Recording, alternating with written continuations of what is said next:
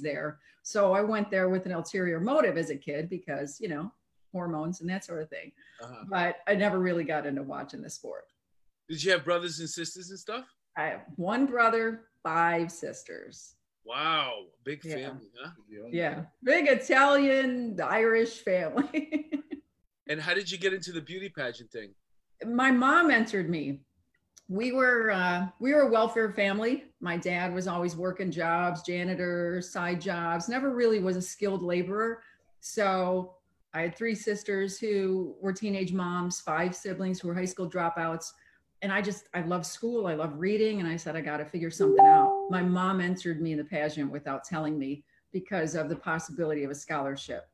So I'm at home. I get the phone call in the kitchen. I pick it up and they're, oh, we're from the Miss Illinois, you know, USA pageant and you've been selected. And I'm like, thought it was a joke. I just graduated high school and I didn't know what I was going to do and go to community college. Did she send a picture of you in? He sent a picture and a bio. She filled out everything without me knowing, probably because if I didn't get selected, I'd never know. So that was it. So I wasn't a pageant girl. That wasn't my life. I was working. I was a waitress. I made hot dogs. I worked at a mini mart through high school.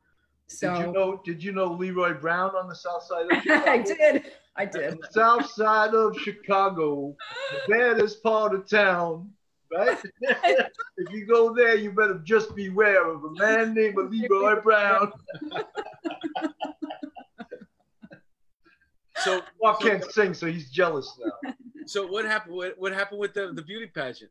So I competed, learned as I went, didn't know anything. I didn't even know how to walk a runway. I started wearing high heels just so that I could figure out how to walk. I mean, I didn't have all that stuff. And I just modeled what other girls were doing. And my roommate at the hotel, she was the former Miss Teen Illinois. So she knew everything. Oh, how many pageants have you been in before? I'm like, none, you know? So she's like, I'll show you. She took me in the hallway, showed me how to like walk the runway, do all that kind of stuff. And I ended up in the top 25 out of 200 something, you know, girls. And that was it. But then it was like, okay, back to work. And then that's when I decided I was going to join the military to get an education. So you went into the Air Force? I did. I researched all the branches and I said, okay, I don't think I do well on a naval ship. I don't really want to be in the front lines as a Marine. It's so hardcore. And then finally, when I visited the recruiter for Army and Air Force guys, like, we got the best food. We got the best housing facilities. You'll want to go to the Air Force. So I took the exam and then. But you did good as it. You weren't a pilot though, right? No, I was a ground pilot. Oh, so you worked on the plane. I was a heavy equipment operator. So I drove tractor trailers and buses and wreckers and tow trucks. Wow.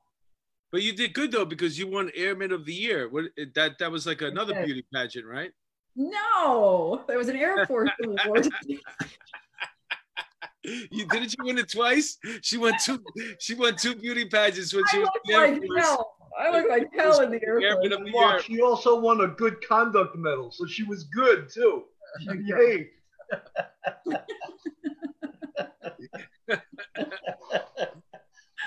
How did you never won a good conduct medal, did you? How did you get on the police department?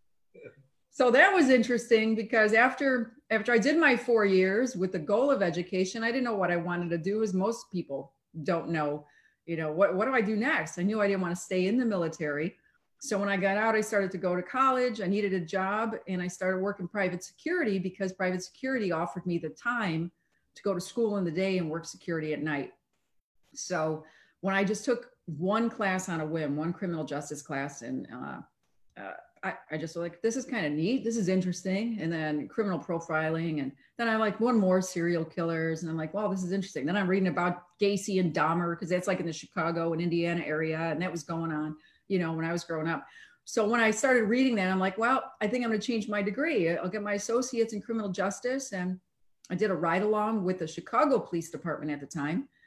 And I was with the tactical unit. We went out, and during that night, I'm in the back seat. They responded to drive-by shooting. They made sure I was safe in the car. They got it roped off. They did their thing, but then they let me out of the car to see what was going on. And I got to see, because it was a DOA. It was a gangbanger who was shot in the head, laying in the street. And the way these police officers— you even learned the lingo, man. It was a gangbanger shot in the head. It's true. It's true. I mean, So the whole thing was I had so much respect for these tactical guys, and I loved the way they handled the scene. And I thought that, gosh, you know, the adrenaline of it all, that was a defining moment that I said, not just get a, you know, pursue an associate's, let me go ahead and get hired. And then when I did finally make that decision, I ended up doing an internship at the police department for my degree, and then became a 911 dispatcher because I had to wait for the police exam. It was every 2 years. So I said, let me get my foot in the door, figure out the lingo, the call signs and all of that. And it was great. It was a good segue into that. You know, in New York City, it's different. They, like everywhere else, they call it SWAT. In New York City, they call it emergency service. And there's like a little limerick that's that we have to learn, and it says, "When the public needs help, they call the police. When the police need help, they call ESU." I love it. I love it. That sounds like a show right there. It is a show. Well, mine was officially called SRT. So, you know, we had a special response team. Right. Just for public knowledge, nobody's really going to understand. Well, what does the that test mean? that you took, that was, how do you guys do it over in Chicago? You take like, so you worked in the suburb. Was that a different department you had to take a test for? Yeah, so I took a test with that particular department because I became a 911 dispatcher there. And so then I waited and took the exam. And then while I was a 911 dispatcher, I was 1.5 years into the job waiting for the police test to start. And then I went to the, you know, the academy, did the physical agility and did the testing, and then I got hired. Hey, let me ask you a question. So while you're busy doing all these things and trying to become successful, what are your other brother and sisters doing, the ones that dropped out of high school? Brother became a grave digger. Oh, wow. Does that pay well? No. That's a union job. That's all right. What is it? I mean, is it like $30 an hour? No. No? No, and it's seasonal too, because they can't get into the ground in the winter, you know. No, that makes sense, especially up north. Yeah. Yeah. 3 sisters became they were waitresses, and another one of my sisters, the oldest sister, who was my role model, she was like a second mom to me. She actually raised her children and then decided to become a crossing guard, then went into traffic. There's a special unit outside of the police that does all the traffic for the city. So special services, I forget the name of it right now, it'll come to me. But now she's actually the superintendent for traffic for the city of Chicago. So she worked her way up from boom, boom, boom. All right, I was just being a dick with that question. I have a lot of nieces and nephews. I was just busting your chops anyway, because here you are, like going all these different places and doing all these things. What about your brothers? Well, they dropped out of high school, you know. I'm just kidding. Yeah, they had different groups, but everybody's healthy and good. So you're done with the military at this point? I lost track. Yeah, I did military. You were in the military. You went to, didn't you go to Desert Storm? I did. I was in during Desert Storm and then went overseas in Operation Desert Cleanup. And I was in Saudi Arabia for 90 days in the summer. And after, actually right before I became a police officer, they blew up the base that I was on at that time. So somebody went there with a huge tractor trailer, loaded it with bombs, detonated, and killed a whole bunch of US military and some allied forces. Wow. So this was 1990, 1991? 1990. 1990. Wow. Yeah. I didn't think you were that old. We're all that old. To do a lot of things, you have to be around on this earth pretty long, right? Yeah, you do.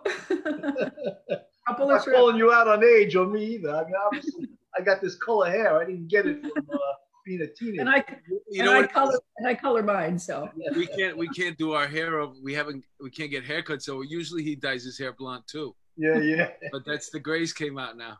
I'm coming up on a new clandestine haircut soon, unless the barber. Yeah, with the program, you two. I colored mine myself for 20-something years. Yeah, you're good at it though. I couldn't tell at all. I mean, that's perfect. I was doing a little bit of mine, but I just got gray hair on the side here, so I just let it go. You know, like that song "Werewolves of London." I saw a werewolf with a pina colada at Trader Vic's. His hair was perfect. Oh. So let's get back to this. So you're in Chicago now. You're working in a suburb in Chicago. How do you get on the SWAT team? So when I was a 911 dispatcher, the commander of the SWAT team, they would always go out to do their training and field exercises. And a lot of times they would need role players. So he asked me one day, you want to help out with the team? He's like, yeah, you had military experience, whatever. I said, sure. So I actually got out there and be a role player, damsel in distress, the victim, hostage, domestic violence. So here I am acting the part, as they're in all these different buildings and having no shoot scenarios. So I was getting to know the team while I was a 911 dispatcher. So then when a position opened up after 2 years on the job, I was still a rookie. I saw, they did a post in the department and I'm like, man, I would love this opportunity. And just prior to that, I became a firearms instructor and I was a master marksman. So I said, I want to do that. Wow. I ended up not being a sniper on the team, but I was on an entry team. However, so you were the person that hit the door first? Yes. Your obvious girth and strength. Yeah, number four, in our six. So boom, boom, you had boom. The ram. You hit it with the ram. In training, I did. I never needed to. You got to really, a stout fire plug of a guy that was, there. You got to be strong to be the guy with the ram. That's for sure, right? What are you good at shoot? I mean, obviously you're a service revolver, but you were in the military too. So yeah. When you were in the military too, were you also a M16 training? So I never even had handgun training until I became a police officer. But you were good with the M16 too?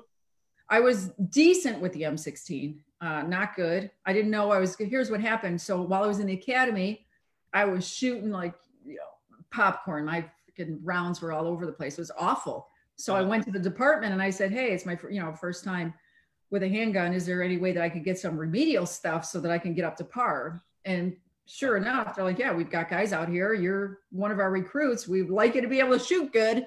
So they did. They took me out and I had some remedial training during the academy extra to kind of help me along. So that helped. So then when it was finally said and done, then all the department trainings, et cetera. And then I had my own gun. I had a Colt Cobra 38 and I ended up loving it.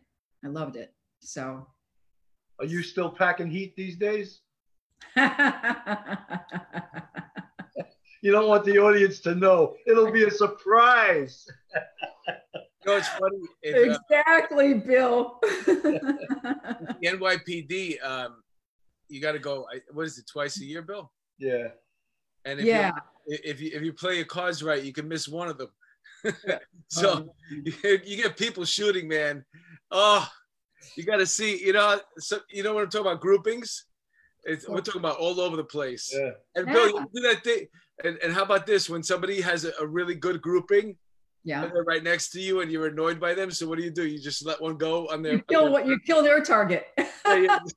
You let one go. So when I went to the range and I saw a guy with a hole in the middle of his target, I was ready to call a doctor, like a psychiatrist. Why is this guy got a grouping? Yeah, shooting, 20 days out of the month. Oh man. You know who just signed on? We have a famous ESU detective. His name was Rick Martinez. He shot it out with Larry Davis years ago and saved the lives of 2 ESU officers. And for that was awarded the Medal of Valor. I just wanted to shout out to Rick Martinez. Very nice. Much respect. Hey, Rick. How you doing, buddy? So you're in the SWAT team now, right? Yes. And how's that working out? Everybody accepts you. You're one of the guys. Yeah. Here's the good news. Because I had known the guys in training when I was a role player and a dispatcher, you start to learn the guys and on the street and everything. And then as a police officer, they're backing me up on calls and that sort. They knew I had military training and there were probably, there's always going to be a couple of sour eggs in there. So there were a couple, the guy that was miffed that I got it instead of him, the position. So how big is this department that we're talking about? What's that? How big is this department that we're talking about? Just under 200. All right. Yeah. So anyway, I felt great. I mean, I had camaraderie, and I tell people all the time the thing that I think kept me afloat and in good graces with the guys is a sense of humor, because they were funny. I thought they were funny. I grew up with a father who loved watching Benny Hill and MASH. And I mean, I would watch all these programs with him, and Three Stooges, and I had that sense of humor. It just, you know, made me laugh. So I would give it right back to him. If you're a cop without a sense of humor, you'll definitely not survive. You're miserable. Yeah. Yeah, I think it's a defense mechanism a lot of times. You know, we see the worst of the worst, and you know, even before we heard, PTSD, the acronym. You know, even before we ever heard that, cops figured out that in order to break up what we're actually seeing right now, you know, humor could, you know, be a defense mechanism. Subconsciously, we knew that, and it's something that's ingrained in us. Right. The other thing is alcohol can be a defense. Yeah. Well, you know, the two of them go hand in hand, you know. The funniest thing I learned on midnight shift is the cops that would go out after shift at 7:30 in the morning to a closed bar, you know, and go and play pool and hang out. And it was just like, it was a crazy. You worked the midnight shift? I worked the midnight shift for 4.5 years. Mm-hmm. How did you? That's a rough shift, man. I always wonder about people that did that. Like, it was crazy. It was, yeah. How did you even adjust? I could never do that. Blackout. And here's the crazy thing too, because I worked a 6-on 3-off rotation, and on midnights, then I would throw myself into a normal life, the 3 days off. So that's back. I'm like, you know, you're tired. You're trying to. So I did that for 4.5 years. It was nuts. You're lucky you did that when you were young, because that's young people can get away with that. At my age right now, that beats the shit out of you. That really kills your body. That shift, you know. Well, I think used to forget which was the first tour coming back. I usually would miss the first tour. Oh, I thought it was the next day. Right.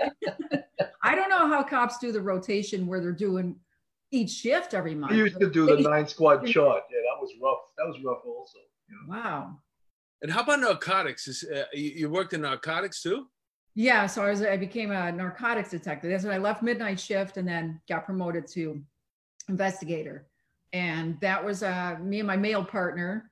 I give him a shout out. I call him Bosley. We were like Charlie's Angels and Bosley. Joke. Were you doing B&B? We're doing B&B. Yeah, what are you doing buy and bust in narcotics? Some of the. I mean, the undercovers mostly was that. We set up a couple of reverses as well, you know, and then we did the search warrants. So that was great because not only was I part and privy to, you know, working with informants and doing the undercovers, then I was part of the briefing with the SWAT team for us to do the entry and go into the houses and, you know, having an idea of the complete layout of what we're going into, you know, whether it be a business or a house and where things were hidden and that sort of thing. This suburb that you worked in, though, that wasn't the suburb that you grew up in, was it? No, I grew up in a city. I grew up in Chicago. Okay. So you were good in the suburb. Like nobody noticed, nobody could ID you, right? Nobody knew you. Correct. But I also did undercovers in the city too, because some of my cases went that way. Because I did some great. But the city's big, you know. You could. It's big. It's really big. And I had wigs and I had costumes and. Oh, I'd sell drugs to you any minute. If I had drugs right now, I'd offer. Not only would I wouldn't even. I'd offer them to you for free. So would you like to do some? You can't take you to court. Then you have to have the exchange of money for drugs. Then it's like. No, I'm not. I would never charge you. So, how many years did you do with? I did undercover for just short of 2 years. Yeah, just short of 2 years. I was on SWAT for. How many years did you do total on the police department? 7. So I had overlapping. So I was on SWAT while I was on midnights. So while I was on patrol, so we were on call out basis. It wasn't full-time SWAT. And then while I was a detective, I was also still on SWAT. So I had a full 5 years on SWAT, 2 years detective, 4.5 on the street. And then you resigned from the department after that? Then I left. Yeah. Then I left the department. Where'd you go? Here, how do you do this? Love took me away. Fell in love with a guy who was a Canadian. So I ended up moving to Canada. I moved to Montreal. Oh, wow. Really? I know. Was he a hockey player? No, he played hockey, but he wasn't NHL, funny enough. But you couldn't bring your guns there, right? No, I had to sell. I ended up selling. Yeah. Oh, wow. Does he say out? Let's get out. We had an AR-15 that I won at a SWAT conference that I ended up selling to a chief of another department, and then I did end up selling. So you went to chased love to Canada. What part of Canada? Montreal. And how'd you like that? I liked it. I mean, it was something different. It was very French in Montreal. I also became a stepmom, instant stepmom to 3 kids. Wow. So that was a little wild. That was harder than being a cop. I'll tell you. Speak French? Something. I don't know you too much about you, Lisa, but one thing I know about you, when you go in, you go all in. Right? He's like, I want to get married, but I want 3 kids right away. I'm going to marry a Canadian too and leave the U.S. I watch a TV show. I'm going in the military. So what happened? So now you're in Montreal. You're probably in a nice house. I'm in a beautiful house in Montreal, 3 kids, a mother-in-law. I'm learning to be domestic, learning how to raise kids, bedtime stories, cooking. Are you making any collars over there? You making any arrests? No, I'm getting tickets from the Canadian police for speeding. Like, this is bad. This is. They don't give you courtesy, huh? I had to learn how to drive over again. I had to get rid of the heavy foot. That must have been weird. What, $500? Like giving up your whole everything that you worked hard over here for, and then going to Canada. I know. Things we do for love, right?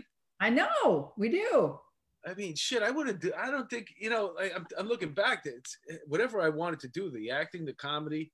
Yeah, I'm gonna do it no matter what. Like I was a police officer. I did that job because I had to have a job from a respectable job. But I pursued my thing. There was nothing that was gonna make me quit that.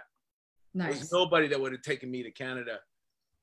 I'm at that point in my life. Cindy Crawford. I mean, no, I don't know. What happened? Pam Anderson couldn't have taken either. Pam Anderson is Canadian.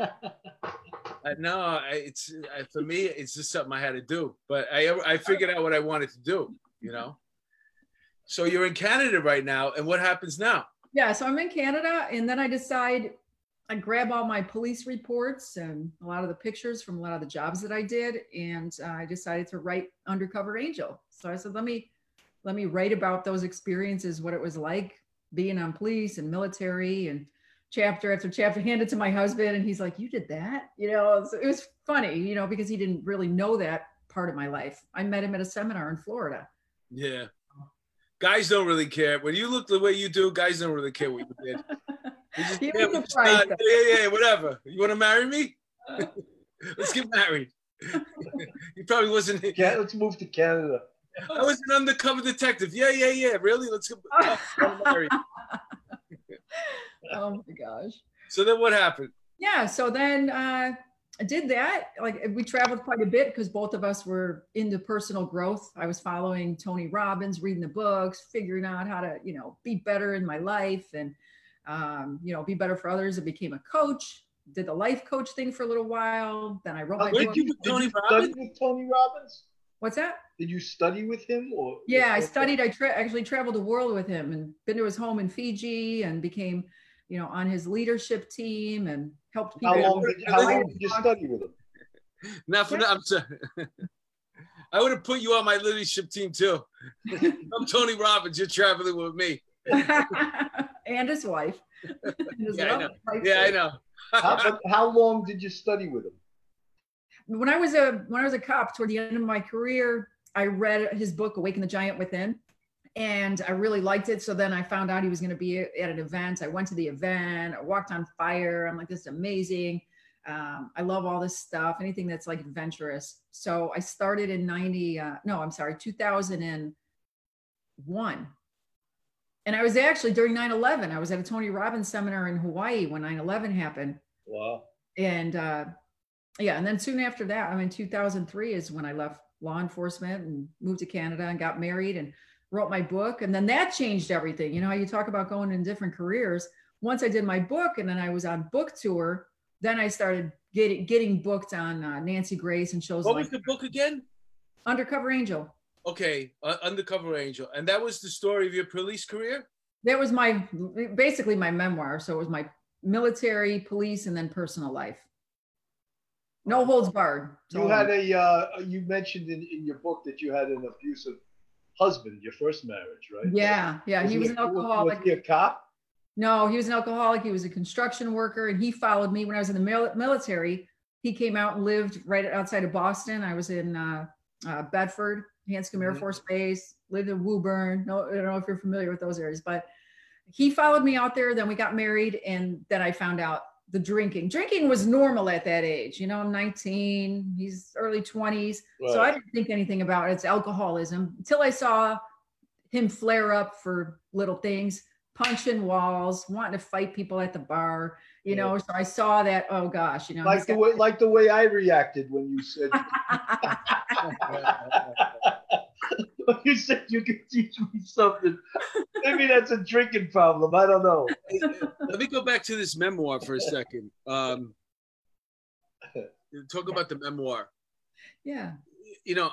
Listen, I like to ask the hard-hitting questions. Yeah. You know what I'm saying? So I'll just get it right out of the way.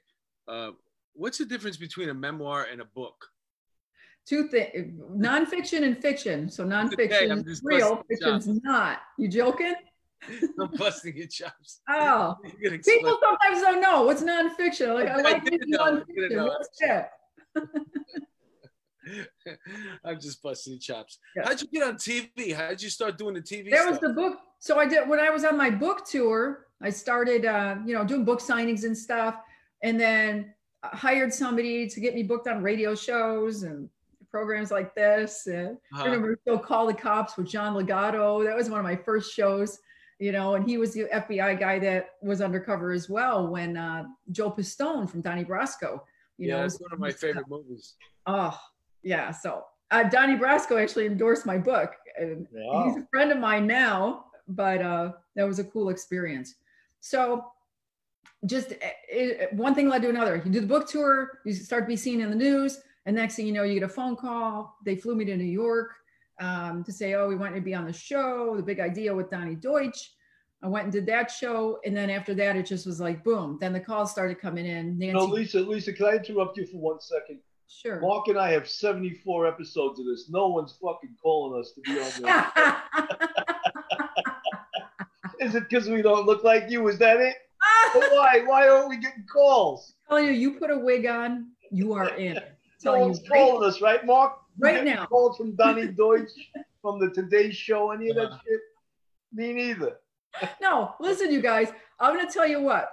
The book, freaking Undercover Angel, the reason that it became so hot is because the editor had the wherewithal to say you need a subtitle. And the subtitle was the thing that hooked all the media from beauty queen to SWAT team. So people saw that and it's like, oh, that's interesting. They wouldn't have cared about, undercover or whatever. It was like, beauty queen to SWAT team, rhymes. And they're like, how did that happen? So hey, how'd you get the I Dream of Jeannie thing back there? I met her. She was at this. I love that thing. How many wishes do you get from that thing? Follow her on Facebook. Barbara Eden. She's on Instagram too. She's so amazing. Oh my God. I mean, Barbara Eden's got to be in her 80s, right? She is. Yeah. Yeah. She's like 86. She still looks good or no? Love her. Does she still look good? Or she looks like an 86-year-old former hottie? She looks amazing. My mother's, what's funny that you say that? My mother was, I grew up with a hot mom. Like my mom is like you. She's beautiful. Blonde hair, green eyes. She's from Czechoslovakia. And, when I was growing up, it was a big pain in the ass having a hot mom. Yeah. Because with all my friends. And as we got older, people were always like looking at my mom and it bothered me. Yeah. And then now I see my friends that I grew up with and they're like, yo, how's your mom? And I'm like, she's doing great, man. Thanks for asking. And like, how's she look? And I'm like, yo, she's 8 years old, bro. How do you think she looks? She looks like an 80-year-old. So your friends would come over to see your mother and not you, right? Yeah. Send a picture of Barbara Eden when they say, what does she look like now? They're like, they're always like, yeah, but she used to look good. I'm like, yeah, I know, but she's 80 now. She's 80. Stop asking about her. I got a big, hearty Sicilian mama. We look nothing alike. People are like, what? You know, they don't see the Italian in me at all. I'm half Italian. What's the other side? My dad is Irish, English, Scottish. Yeah, I get that a lot. Yeah, that name Lockwood is like English. Yeah. English. Yeah. So let's talk about what's going on now. Since you're an expert, you know. I'm not an expert. Come on. Well, listen, nobody's an expert. Opinion. One opinion. Nobody's an expert right now because we don't know what the hell's going on. But right. Bill and I were talking about before we started the episode tonight about the town in Seattle that seems to, ironically, they took the police force out of that precinct. Yes. They took over the town, and because they didn't want any police, and then they put up their own security. How ironic is that? Like the first thing that you do is you put up your own security. Hello. Hello. And they're checking your ID before you get in. Oh, there you go. Wow. What a police state that is. Oh my God. Isn't that funny? Yeah. I don't think we should get involved in that at all. I would let it go. I just let's see what happens. Maybe they'll be fine. Use them as a test model of what are we going to do? Invade Seattle? Right. So they can, you know, the cops can have their precinct back. We're supposed to work for them. If you don't want us there, we'll work over here. Right. I mean, that's the reality of it. You know what I'm saying? We work for the citizens. And if they can survive in there and they want to live in there. Yeah, but the citizens aren't the ones that want that. These are taking over the precinct, taking over the town. And the government doesn't have the wherewithal to do anything about it because they're pieces of shit. Really. So if they decided to sign a petition, all those people there, you think they're scared to do something like that? Like yeah. I mean, they're putting the bull on the store owners too. They're making them pay. It's almost like the mob is taking over the town. All right. So then, what a time. You got to have evidence of that though, because you don't want another. No. The federal government shouldn't do anything. Let Seattle take care of it. Yeah, I agree with you there. It's their city. That was my point. They don't want to take care of it. Every democratic city wants to let thugs take over. That's my point. I don't think it's a federal thing. Let them take care of it. Right, let them take care of it at the state level. You know. I'm with you. You know, what do you think about? They talk about defunding police. What an idea that is. Asinine. Who came up with this idea? Just asinine. Yeah. Let me tell you something. First of all, it's, you know, defunding the police. That's a term that came up during this thing. But the reality is the future is going to be privatizing police. That's what we're going towards, especially, I don't know about any other state. Everything I talk about is about New York. But we're already creating for our first zone, which is the congestion pricing zone. We're going to create a commercial zone. There's going to be zones. And I'm going to tell you something right now. What happened during these the riots and the looting in New York City scares the shit out of the average person there, the average millionaire. The average millionaire. They don't want to be living, you know, and then like hear glasses breaking and somebody because they're thinking somebody's going to overtake the doorman. Right. Get up to their apartment. Everything is going towards privatizing police. We downsized corrections already. This is what yeah, you bring up a good point, because look at what happened when they privatized, you know, the jails and the penitentiaries and the corrections and all of that. What happened is they felt that now legislation and Congress was trying to have more sanctions for the bad guys so they could fill them up because it was a private industry. Right, it was a profit-making thing. It's going to go crazy. You privatize that, it's going to go crazy. They're going to want more than any other cop had ever wanted. Well, Lisa, it's the same thing. It's almost the same thing as when you work in the public sector as an employee, you have a lot of rights. When you work in the private sector, they'll chop your head off without even telling you. You have no rights. They'll do whatever they want, the private sector. And they're not held to as high a standard as the public sector. The private sector, you know. To me, I think if you look all around the country, well, in the blue states, what they're looking to do is rid themselves of the burden of municipalities. It's costly to their budget. If you look at California, for example, they don't do anything really anymore for the homeless. They just don't bother them. They let them do whatever they want. and they're all, you know, they're all over the place. Right. If you look at New York, the bail reform. The bail reform basically means, you know, that time that, you know, waiting for your trial or for you to plead, you're going to be out in the street. So this way we saved the spot at Rikers Island, which was our jail, where you'd stay if you couldn't make bail until your trial. So we're downsizing the corrections department. The next thing we got to do is downsize the police department.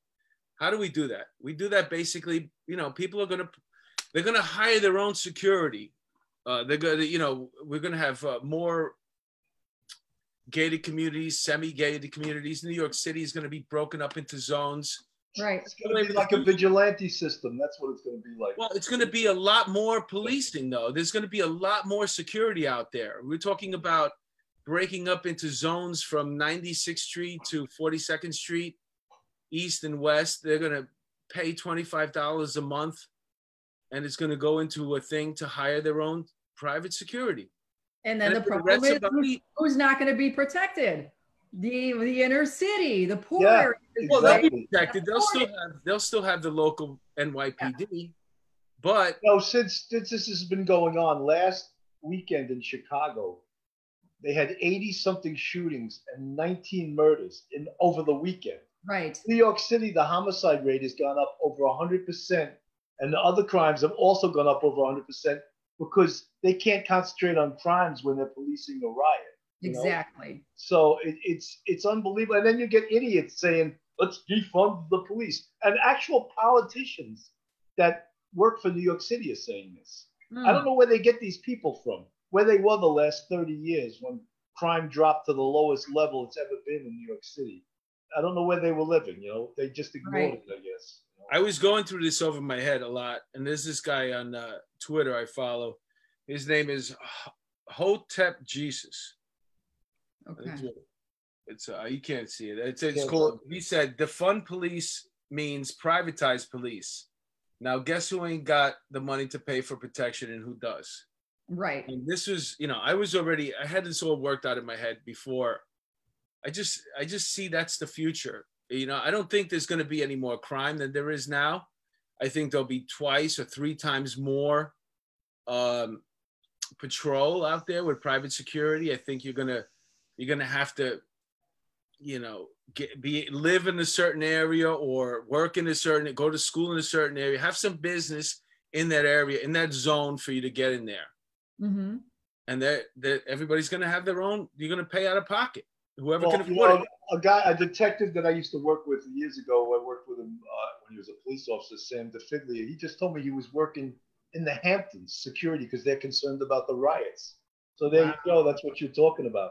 The Hamptons is like, you know, 70, 80 miles from New York City, 90 miles.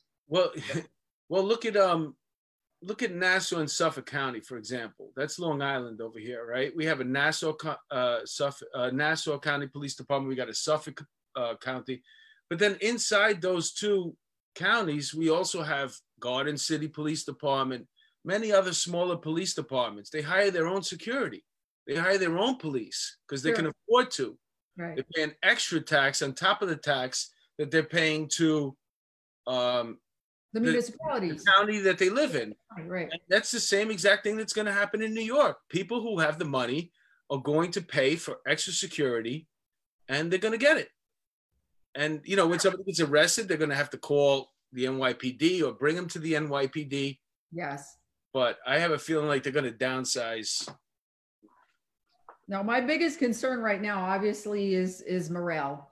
So Chicago, watching their city, I've got great friends on the Chicago Police Department, on the SWAT teams, and they are just like, you're tearing up my city. They have such pride, you know, in their city, and watching the looting and seeing that they can't arrest and their hands are tied because they're handling, you know, the riots and everything else, and leave the looters alone and leave this alone, and coming down from the mayor, and, you know, such disrespect to police. No, Lisa, so does the NYPD. Yeah. We interview some of the greatest people that ever worked for the NYPD on this show. And just a couple of weeks ago, we had Chief Louis Anemone, who is a legend, not just in New York City, but throughout the world as an expert on disorder control. Uh-huh. He's cringing when he sees what's going on. but their hands are tied by the mayor. They're so tied. They can't do anything, you know. And the chiefs at the top, they're not free to you know, set in motion the techniques that Louis Anemone invented through studying all over the world disorder control. Right. So, why do these cities not want resolution? What do they have to gain? I'm telling you, that's the reason why. Because they want people to get scared. Yeah. They want people to hire their own security, privatize security, and then this way they can unrid themselves. When you get rid of the municipalities or the bulk of it, you get rid of lawsuits. Privatized companies, they're only, you know, they're covered for a certain amount. Right. You know what I'm saying? So you can, and like, they're going to fight you the whole way. Look at Disney. Disney has its own police department. They got jails down there. You know what I'm saying? They fight you on every case. They're never going to settle. So if you get involved in an incident, just think George Zimmerman. That's what I'm telling you. That's the future right there. That private place that he lived in Florida, he was one of those people. Yeah. So, you know, if you think that you're going to get, you're going to live in an environment where there's no, you're going to be able to roam around, it's actually going to be more closed off than it is now. Right. It's going to be certain parts of New York you're not going to be able to go down because you don't really have a business there. You know, why are you here? Well, it'll be like the no-go zones in some of these cities, like they have it in London and in France, where there's certain areas you can't go into. Think about this. In New York City, they're creating that congestion pricing from 61st to the water. $11 or something like that, $9 to get past a certain point. So now you're knocking off a whole bunch of people who can't afford to drive their private cars into the city. Right. Now, what's business hours in New York? It's a 24-hour city. Right. At 9 o'clock. And after 9 o'clock, guess what? The train don't stop. It goes from 96th Street to 42nd Street. That area is a residential area. The only way you can get off at a stop there is you're going to have to slide your Metro card, not to get in the train, but to get out. Oh, wow. That's what they're going to create. Yeah. It's going to way to limit the people that shouldn't be in a certain area. And that's just the way it's going to be. Especially we're already used to curfews now. Taking away more freedoms, just taking them away and taking them away. So everybody's secure because they're going to remember what happened. Well, you get people that say, oh, no prisons, no jails. If there's no prisons and no jails, then the whole world is a prison or a jail. You're right. You're not protecting the populace from, you know, there is a bad element. There's a criminal element. People don't realize that. I love these young millennials like, oh, close the jails. They weren't in New York City 30 years ago when I could guarantee they'd have a gun stuck to their head at least once a year, taking the $20 they just made doing comedy, you know? So let me ask you guys this. It's a kind of a serious question, but I mean, obviously both you guys in law enforcement, all the years, all your experiences, you've had an opportunity, I'm sure, to work with a guy that was not right in his head. I can attest to that. Okay. And when they were in violation, the way the unions protected them, I took issue with, because there were calls that I didn't want this Yahoo coming up and showing up and screwing up my call with the extra force and everything else. Mm-hmm. So, you know, in this situation with this Chauvin guy, just learning that he had so many things happen and there was no discipline along the way. Like, how does that get through the cracks? That's what kills me. Yeah, well, you know, that guy was a nightmare, a boss's nightmare or another cop's nightmare. And, you know, I was a boss for 22 years. And if I had someone that was heavy-handed, first thing I would do is pull them aside and say, dude, what are you doing? You know? Right. And then if that didn't work, I would go to the commanding officer and say, this guy's got a problem. You know? Yeah. How many chances? You can't have that. You can't have that happen. You know? Who was overseeing him and how many chances and why so many chances? So, right. I mean, that's got to be looked at for sure. No, absolutely. Look, everyone agrees that there has to be some check and balance. Checks and balance. And what do you do with that kid that was 4 days on the job? That was one of them. They're like, worst. That was his training sergeant. Yeah. Yeah. This is what we do. You better watch. You better, you know, you're learning. It's awful. I mean, I know we're going to go through this whole charade, but at the end of the day, you're going to charge that guy for being involved in something with 4 days on the job?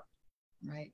Well, I think we're going to go through the charade. It's a whole, they just want. I'm just saying, we got to go through the charade.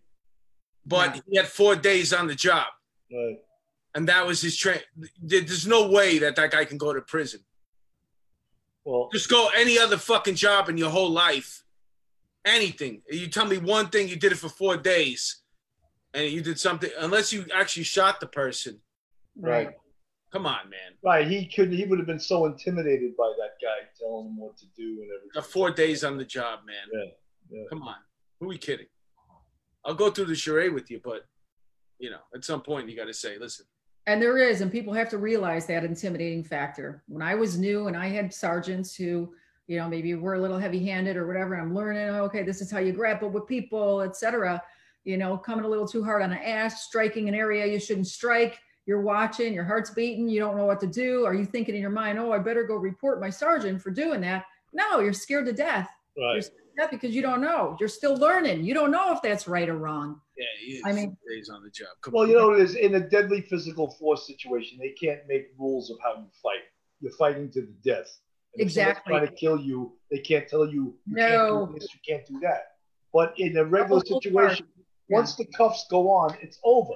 There is no more force once the cuffs go on. You know? Right. These are situations. Look, everyone spoke out against what happened in Indianapolis, right? Everybody. I mean, it was horrendous. But you know something, the reaction to it is way out of kilter. It seems like this thing was planned for, you know.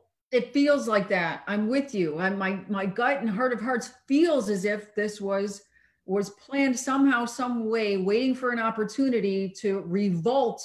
Well, it's organized. It's so organized. And we knew that when we found out with Antifa and everything else, you know, they came forward and solicited and used their money, and you got them on tape with the money. Hey, go and do this. Here's the cans. Here's the bricks. Right. Let's get out here and wreak havoc. If you're waiting for an incident to pop off, we're talking about a country, you know, 50 states. You don't have to wait too long. Something's going to happen. Yeah. Then you get infiltrated by videos from other countries. Nobody knows what they're looking at. You know what I'm saying? It's like it's just you're just watching. How can the average person tell which police department? So it looks like there's people shooting and cops killing people every day. They're using old videos, new videos. Well, that's been going on before this whole revolt and riot. Where we're watching networks show up with old video and saying, oh, this is what's happening right now. No, that's from a year ago and it's in another country. Right, exactly. The media is shameless. They're horrendous. You know, it's, you know, in New York State, we have Cuomo, who's the governor. His brother's a talking head on CNN. Or he's an anchor. Excuse me, he's an anchor. He's an anchor that stirs up more shit than anything. Yoga video. Yeah. Yeah, right. But I mean, he stirs up shit. I mean, is that his job as a news reporter? You know? No, they're like the National Enquirer. They're not news. They're not reporting news. They're not news. I mean, call him a journalist is, and not just him. Many other people call him a journalist is really using that word loosely. You know? Yeah. It's entertainment. What's the matter, Mark? You let me get on my soapbox? So what are you up to now, Lisa? So now I'm still doing my thing. I'm with the Law and Crime Network. Dan Abrams, the guy, Live PD just got canceled. I don't know if you know about that. How ridiculous is that, right? Yeah, what the hell is that? What's next? Law and Order is, you know, Blue Bloods. Canceled 30-something year. Live PD canceled. Dan Abrams, you know, he's the guy that put it all together and was getting out there and doing a great job. And he's got a network called Law and Crime. So I comment on trials and murder. They got a lot of people petitioning that cancellation of the PD Live. So we'll see what happens. I always think like it's like such a knee-jerk reaction or kowtowing. Like, what are we doing right now? Right. No, is that going to make a difference at all? The whole it becomes so Mark was on. He was on the show The FBI this year as an actor. Oh, great, Mark. We're both veterans of that show, The Perfect Murder. With a recreation.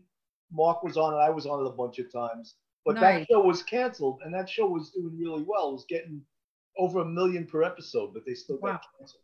Yeah, but I thought once I was on, I would become an idol, like at least a matinee idol or something. But they didn't cancel it because of this. No, that was way before that. I was saying that was a reality show that was doing really well, and it still got canceled. But they canceled this this cartoon that is for kids about, you know, it's like a truck that's a cop or something. It's so stupid. People are retarded. They really are. And loosely Batman, get rid of him because he worked with the cops too much. Superman, get rid of him too. The stupidity that gets involved. Oh my God! And scared everybody is. Like, what are you so scared of? You know. And then they're ripping down statues of American icons. Right. The heads off them, dumping them in the. Wanting to rename military bases. Let's reinvent the wheel too. Let's reinvent. Well, it's about the whole thing is about creating an alternate history. Right. I'm not sure. Like, you know, young people have to find their place in the society, and you know, this history, it's embedded, and they don't want to follow it. So then, rather than learn about it, that takes. I'm consumed with politics right now. I don't want to learn about the history. Let's just take it down. We'll put up our own.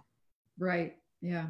That's what it is. I mean, you know, even if it was a shameful statue, it's a place you could take your kids and you say, look, you see this motherfucker right here?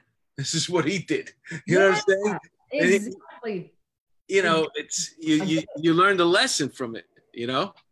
No, they say anyone ignorant by their past, they need not expect to make their future great. I don't know if I said that exactly right, but that is a quote from a famous historian.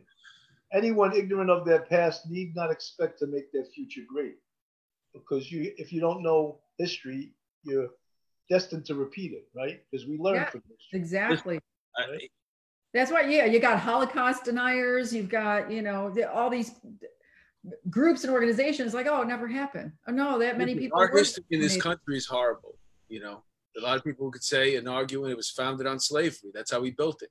Right. And you know, these African Americans who went and fought in every single war were promised something. The country never came through. The country also went out of their way to make sure that they destroyed everything they tried to build up on their own. Right. So in some way, we got to make that good. But at the same time, you know, the police right now are the ones that are, you know, are getting the government has a way of deflecting their responsibility. We're culprits. Oh, yeah, Mark, you're absolutely right. Every one of these democratic cities is a shitstorm with crime. The politicians should be blamed, not the police. The politicians are the ones. We're culprits because we work for them. Our whole job description changes on who's in charge of the administration. Falls under their leadership. Whenever something goes bad, what are you gonna do? You're gonna blame it on the cops, because that's the first. That's your closest thing you'll ever come to government is the police. So we're gonna take the brunt of it. But this time it just keeps going and going and going and going. You know. Yeah, it slices both ways, because I know with the city, and knowing that there was an opportunity to have the National Guard go in, just dealing with the shootings before any of this stuff even happened. Right. You know, and then it was denied. No, we don't need the National Guard. So you're like, okay, so you've got a certain amount of police officers that need to go and take care of the ghetto and the shooters, and they know cop cars, they know the undercover cop cars. Police want to stay out of there and not want to do the enforcement because they know that they're just waiting for, you know, a pot shot to take them out any second. So now we want extra reinforcement with that. No, we don't want that. Well, guess what? Now that area is not going to be patrolled because a cop wants to go home to his family. Lisa, you know what amazes me? What amazes me, and I see it all the time in New York City, cops still go out and get guns off the street. Even with all of this crap happening. They're still doing their job, even with all this crap happening. You know, and then the government wants to arrest them for doing their job. It's outrageous, you know. Let's move on to motivational speaking. All right. Cujo needs to go now. So Lisa's going to talk about a little bit about motivational speaking and how she became a motivational speaker. I'm not a motivational. You think you could? You think you can motivate Mark and I to do something different? You think you can motivate us to get our show to a national platform? You need to be more uplifting, Bill. That's the deal. We try. Some shows are more uplifting than others. Okay? No, comedy's good. More comedy. So. But you studied with. Oh, but the thing is, that's why I said my biggest concern is the morale of the police right now, not wanting to do anything, just want to sit on their hands, do their 8 and skate, and just look the other way when they see something going on for fear of. But that's somewhat what they're being told to do. They're somewhat being told that in many different ways. Right. Yeah. It's fund, no overtime. I say get God and get therapy. I mean, what else? What else? Let me tell you something though. In all honesty, with the advent of the cell phone and the recording, there was never an adjustment, made towards the way we police and the way we apprehend people. And in the not too distant future, that's not going to be our problem because we're going to have other type of aids. We'll probably be working with some type of robot or something. That'll be your partner. You let the robot beat the shit out of the guy, then they can't sue him. Well, the robot will just be somebody that you go, okay, arrest him. Put down that gun. You have a thing on your arm, and you'll just be like, okay, arrest. And then you're going to point out the person that you want to arrest, and you'll play, you'll press stun, and the robot will stun him. And you go over there and cuff him. That's what's going to happen. We're in a huge transition right now. We don't know, everything looks worse than it really was on camera, and if you're looking for any type of police brutality, you can find it, even if it's from somebody raising their voice. Well, why did he have to raise his voice? It's like there's no wins. Body cameras even, they do check you for using foul language. Shit, I would have been putting No kidding. There's a way to get someone what you want to do. Bill, there was an experiment that one of the networks did. I don't remember which one it was, but they actually had journalists go out there and put them in shoot, no shoot scenarios with pulling somebody over. What would you do? Right. These journalists, they lit these people up. Oh, of course they did. Them up. Like, oh, now I get it. Okay, now I get it. I think that's the kind of stuff that needs to be on TV and shown over and over so they can be embarrassed when they decide that they're going to play armchair quarterback and decide what the cops should or shouldn't have done. They get it, but they'll still be shit stirring the next night, Yeah.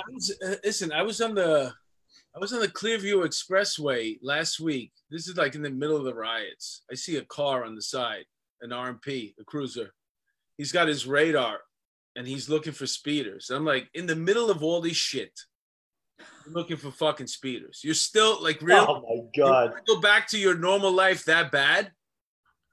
That's the hypocrisy. That's the stupidity of all of this.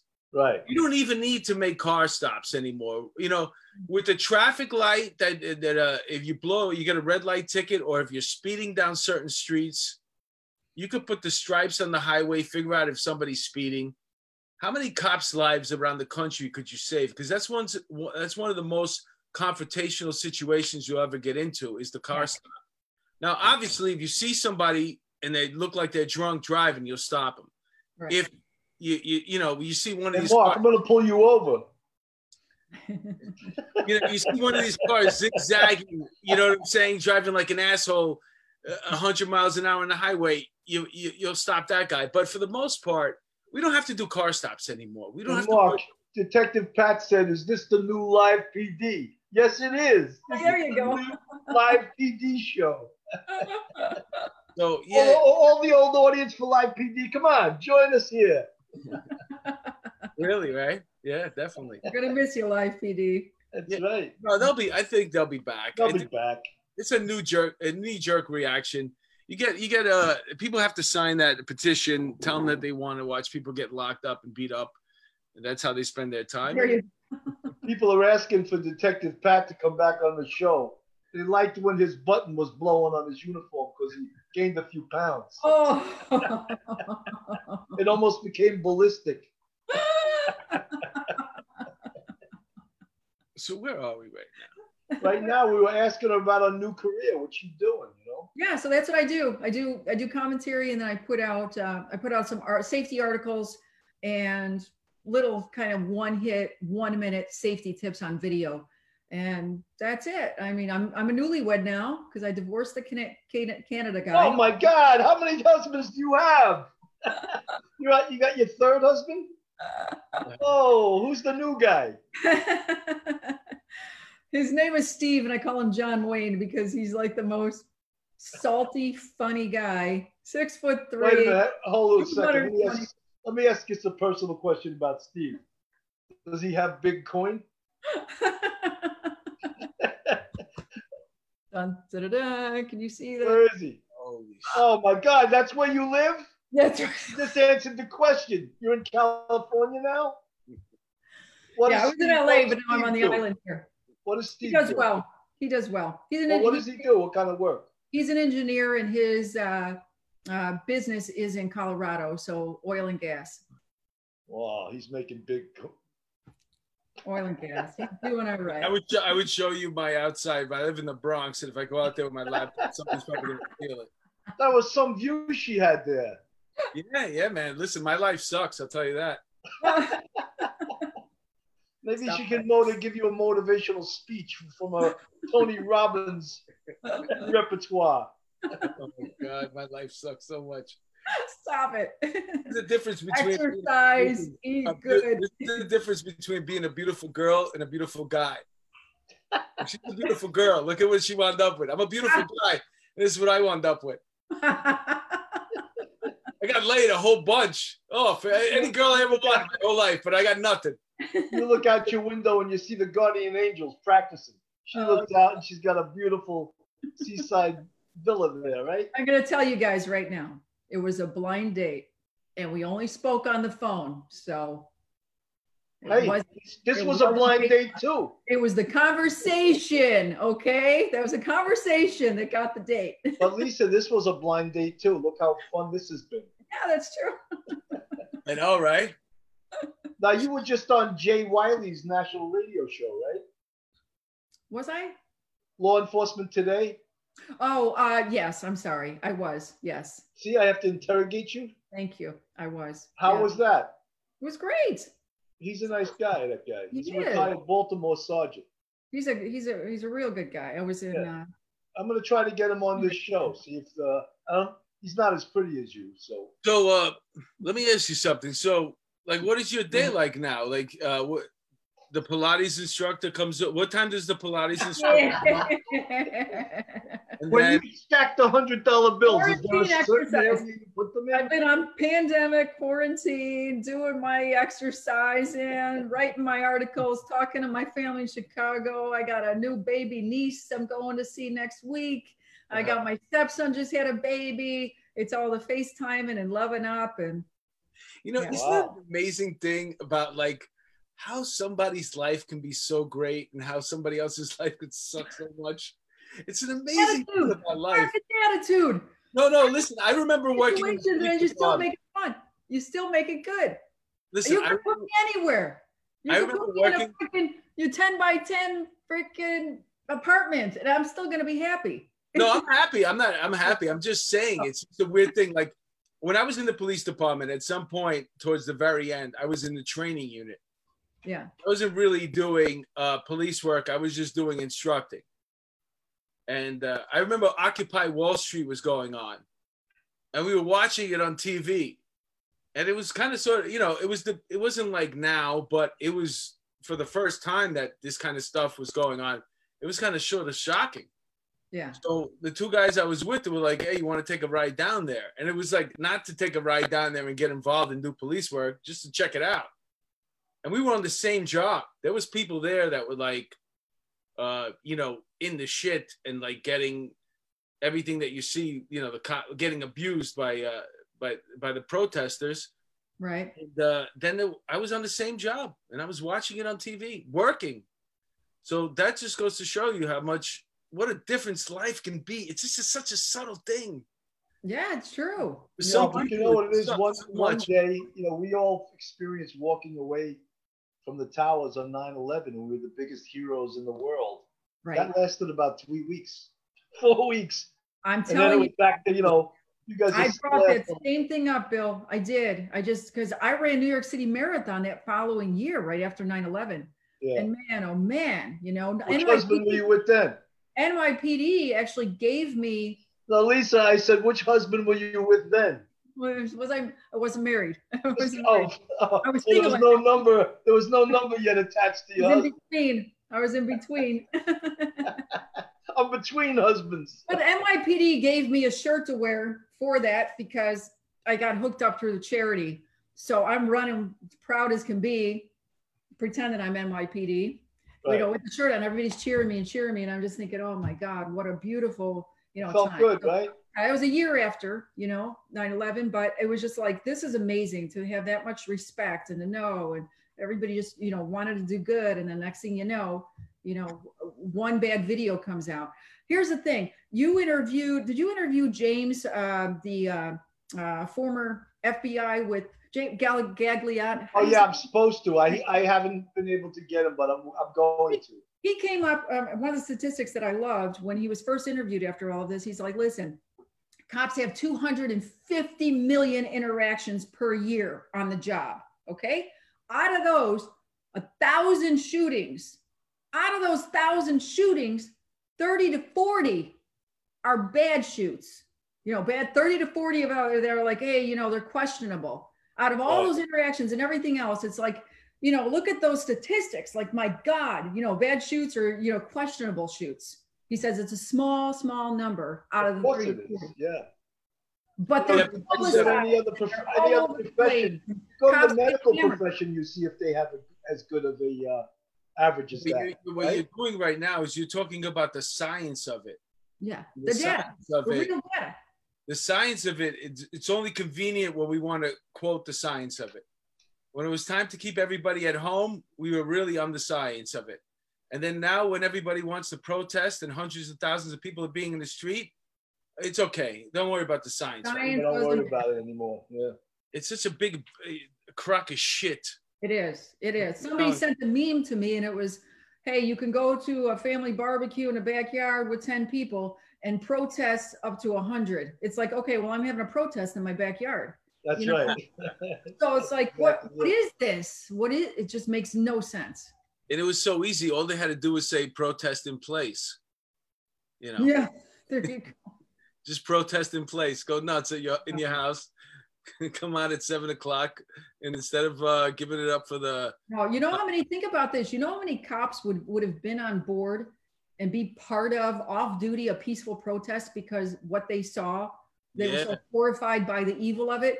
They would have been partners arm in arm out there doing the right thing and calling for change and wanting bad cops out of their job and wanting to make sure that guys that they work with that are heavy-handed are out of a job. They would be part of it and we'd be unified. Right. There was never a chance for that. There was never a chance. They didn't want that to happen. No.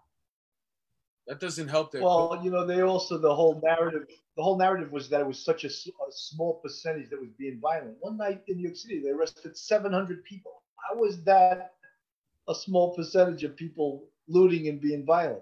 700 people got arrested. Right. You know, that's more than a few people. Yeah, absolutely. Yeah. And they had Molotov cocktails thrown at them. They had bricks thrown at them. There was video of a lieutenant getting hit in the head with a brick. If he didn't have his helmet on, he would be dead. He still got a concussion. Yeah. You know. No, it's awful. The aftermath. But the media chooses to play the video of the cop pushing someone down. Right. You know, not the cop getting hit in the head with a brick. You know, and you know they didn't police it correctly either. All the toys the NYPD has, they didn't use horses at all. Wow. No horses. They didn't get injured out there. So at some point, one did. Yeah, at some point. Yeah. A horse in another city got hit in the face with a brick. That's what I'm saying. It's like, you know what? Listen, if you're a horse, man, you got like 4 options. You could be in the circus. You could be on a racetrack. You could be on a farm. Or you could be a police horse. And nobody wants to be a police horse. Yeah. They get drafted with a brick. Come on, man. Don't hit the horse. Why are you hitting the horse? No horse wants to be a. Well, does a dog want to be a cop? Does a little canine? Does the dog want to be canine? The freaking dog is back. It's not like I got guests out here. You know, they want to swim and do their thing, and she wants to see what they're doing. And it's not. Listen, it's not like the horse took a police test. You know. Yeah, I know. I'm with. It's not like he was like. He got screwed. And now he gets screwed again. No, but even some of the other things they didn't use the helicopters. They didn't use drones. Drones could have told them where the groups were going before they got there. You know what I mean? Interesting. They didn't use any of those things because the mayor wanted a soft touch. That's what he said. He wanted a soft touch. Look what it got him. Look what it got him. You know, it's all, if you think of the grand design, it's all in that thing. That's my theory. Get people scared, get people into thinking they need more security, get people into hiring their own security. This way we can downsize the police department. You know, and that's the move right now in the big cities. It's to privatize. They know the people that live in the big cities can afford it. They want them to pay for their own security and leave the police department for the people that can't afford it. Yeah. That's what it is. And the city won't be burdened with so top heavy with municipalities, the lawsuits that come along with it. They don't have to worry about jails. You mentioned you could privatize those again. Yeah. Well, we had Dr. Darren Porcher on. He said something about the inner cities being over-policed. And I had disagreed with that, saying, well, that's where all the shootings and the murders are happening. So do you want to under-police them? Because if you under-police them, even more shootings and murders. Exactly. But that's a term that they use now, over-policing. Right. Well, if you see what happens with under-policing, and you right in Chicago, those, you know, that's under-policed, yeah. That's exactly what you want. But to me, it's like you should be able to pick the type of policing you want. You know what I'm saying? But it always goes to who's your mayor. Exactly. They busted the morale of Chicago and Baltimore so bad that the cops don't want to get involved in it. And they have been for years. Years. So that's where the change has to come in. And it looks like New York is going the same way. Well, listen, we've been at this for a minute here. What do you think, Bill? Final thoughts? Yeah. Do you want to, Lisa, do you have anything you want to plug right now while we're still on the air? Not really. Nothing's up and coming? No, nothing's up and coming. I mean, no new husband you may want to shout out to? Got a fourth husband you may be able to... I never asked you, how are they riding? Are they riding over there by you, by the water there? They had more of the peaceful protests out this way. No riots. I'm kidding. Yeah. Are they riding on surfboards and jet skis? Here's what they did, though. For the pandemic, they took the people off the water. It's like, there's nobody around you. Look at this guy. You got this guy out here. You see him? Oh, my God. Oh, man, look at that. All right, so he's out there being peaceful. They're like, get off the water. You're going to get the corona. Like, come on. Is your town still closed? It's not open yet, right? Yeah, everything. No, the restaurants are open, 50% capacity. And we're waiting for the nail salon, and yeah, a couple of the stores are coming. The malls. You don't look like you missed a haircut, so I missed a haircut. No, she said she knows how to dye it on her own. It was this short when I started in March. Now it's here. Oh, wow. Oh, I thought you were going to say when you started on the show tonight. All right, so let's wrap it up. All right, gentlemen. Thanks for coming on. Thanks for having me. You were a great guest. You're so funny. Thank you. Wish you the best of luck. You've had a remarkable career, life. Wish you the best of luck, Bill. Lisa, thank you so much. I mean, our initial interaction was bad, but we've made a negative into a positive. It was funny, man. I hope I didn't cut off the whole. I didn't get us on Facebook Live right away. I may have missed the first 7 minutes, so I may have missed that story. Just maybe I'll tell it. Listen, Lisa. What's that? I'll tell it quickly. I'll just say that she said something and I got triggered, like choked my child, and I said, what? Anyway, everything wound up good. And here she is on a show. She was a great guest. And, hopefully maybe you'll come back on the show another time. I would love to. Thank you, guys. Hopefully, we'll get you into New York. When you come to New York, we'll get you in studio. I like it. Yeah, I saw your in studio videos. They're great. Yeah, they just did a new studio for us. Shoulder to shoulder. That works. Yeah. All right. God bless you. Wish you all the best. Thank you. Thank you so much. Police Off the Cuffs After Hours signing off. Bye-bye. Bye now.